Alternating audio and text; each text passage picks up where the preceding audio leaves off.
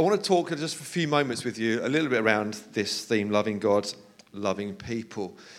But I want to do that by drawing quite heavily on one of the speakers we had at Fresh Streams, a guy called Chris Rogers, who's written some stuff around making disciples.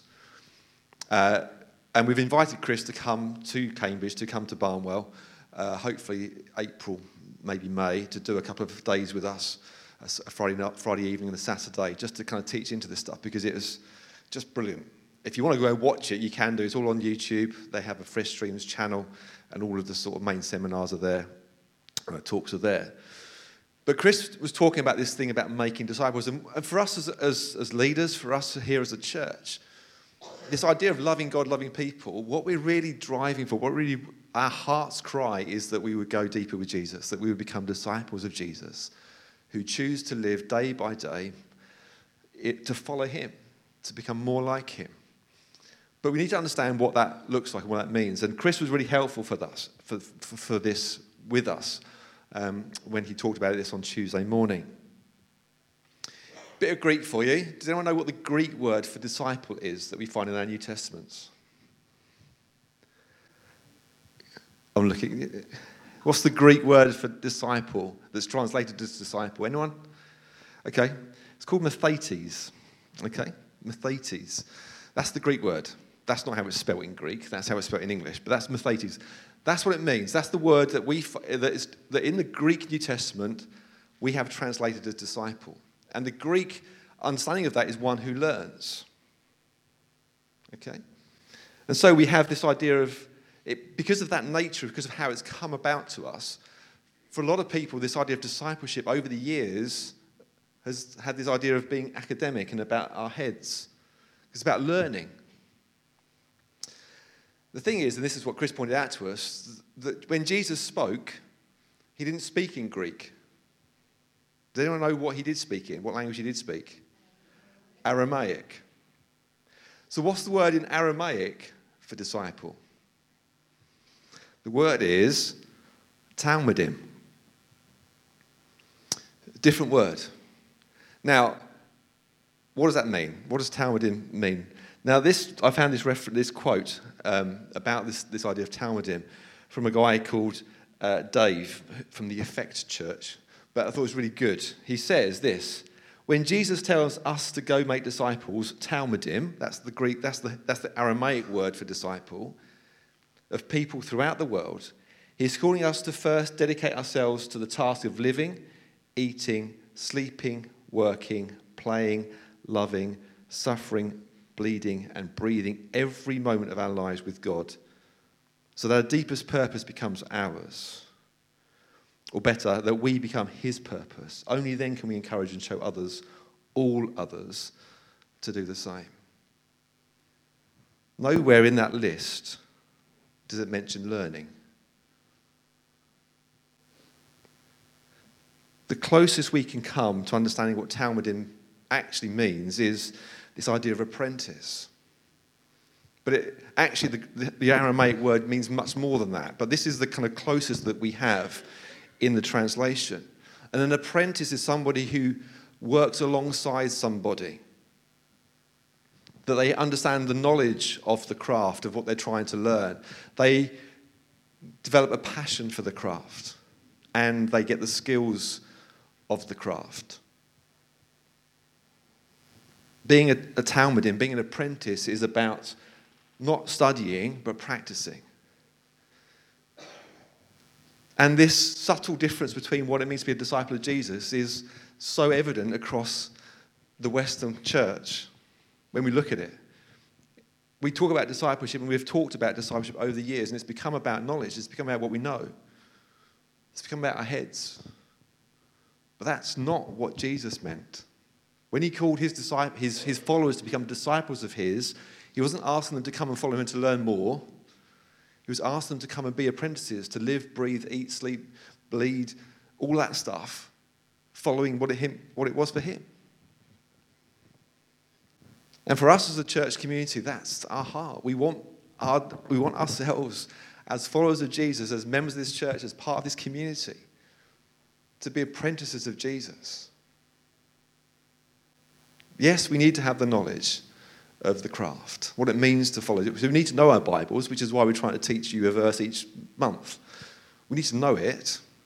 That's why we have a sermon as part of our Sunday services. But it's so much more than that. Developing a passion for following Jesus, a love for Jesus. Growing the skills of how we actually then put it into practice. Luke 10:27. This is what Luke 10:27 says in its full context. On one occasion, an expert in the law stood up to test Jesus. Teacher, he asked, what must I do to inherit eternal life? What is written in the law? He replied. How do you read it? He answered, what? Read it together. Love the Lord your God with all your heart, with all your soul, and with all your strength, and with all your mind. And love your neighbour as yourself. Okay. Right, do you notice that? Love with your heart, soul, strength, mind. Why have we gone for Luke 10:27? There are three other references in the Bible to this verse.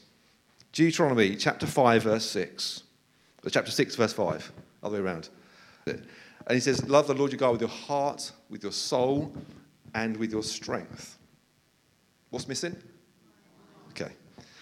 In Matthew 22:37, love the Lord your God with all your heart, with all your soul, and with all your mind. And in Mark's account, Mark 12:30, love the Lord your God again with your heart, soul, and mind.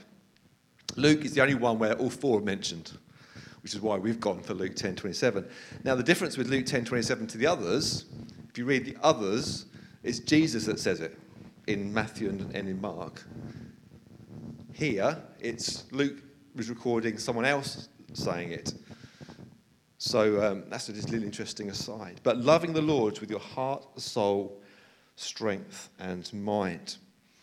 Chris, in his church in London, puts it this way. He's quite a visual guy. He kind of uses these kind of snappy statements. He says, we kind of love God with our head, with our heart, and with our hands. He says that's how he summarizes. That's what they how they summarize that verse. That we're called to love God with our head, hands, heart, or head, heart, hands. But he says there's another verse in the Bible which they go to, because actually that's not quite the full story. If you want to make disciples, if you want to fall in love with Jesus, if you want to become apprentices of Jesus, that's not the full story. That's part of it. Because in Matthew 28, we find these words. Then Jesus came to them and said, all authority in heaven and on earth has been given to me. Therefore, go and make disciples, Talmudim, of all nations, baptizing them in the name of the Father and of the Son and of the Holy Spirit, and teaching them to obey everything I have commanded you. And surely I am with you always to the very end of the age. See, there's another part to what it means to become a disciple. It's not loving God with our head, hands, and heart. It's loving and obeying God. And so they talk about this, loving and obeying God with our head, hands, and heart. That's what it means to become a disciple of Jesus. That's what it means to become an apprentice of Jesus. That we love God and obey God with our head, with our heart, and with our hands. Now, some of us, and I'm not going to put the stuff up, and if he comes over, he'll probably going to talk about this. Some of us have big heads, and little hands and little heart. And we love God and we obey God with our heads, not so much with our heart, and not so much with our hands. Some of us love God with our hearts, and we've got big hearts, but little heads and little hands. And some of us have big hands and small heads and small hearts. We love and obey God with what we do, but actually we don't know why. We don't understand why. And actually the reason behind that, our heart, is not there either. What does it mean? What does that look like? So with our head, it means knowing and thinking and understanding. Why do we do this stuff? What does Jesus say? What does the Bible say? That's the whole purpose of next Sunday, this soul space, is the questions which help us to understand.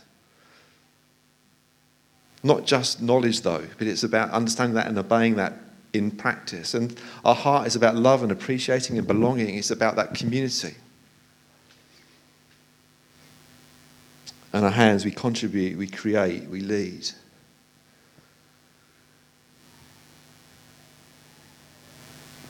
Going back, talk about this idea of apprenticeship. You see it here, look, knowledge of the craft is our head. Passion for the craft is our heart. And the skills of the craft is our hands. As God's people here at Barnwell, it's our heart's cry as leaders of this church that we will be in the business of helping one another to become those who love and obey God with your head, hands, heart, with my head, hands, and heart. That's what we're about. That's what it's about.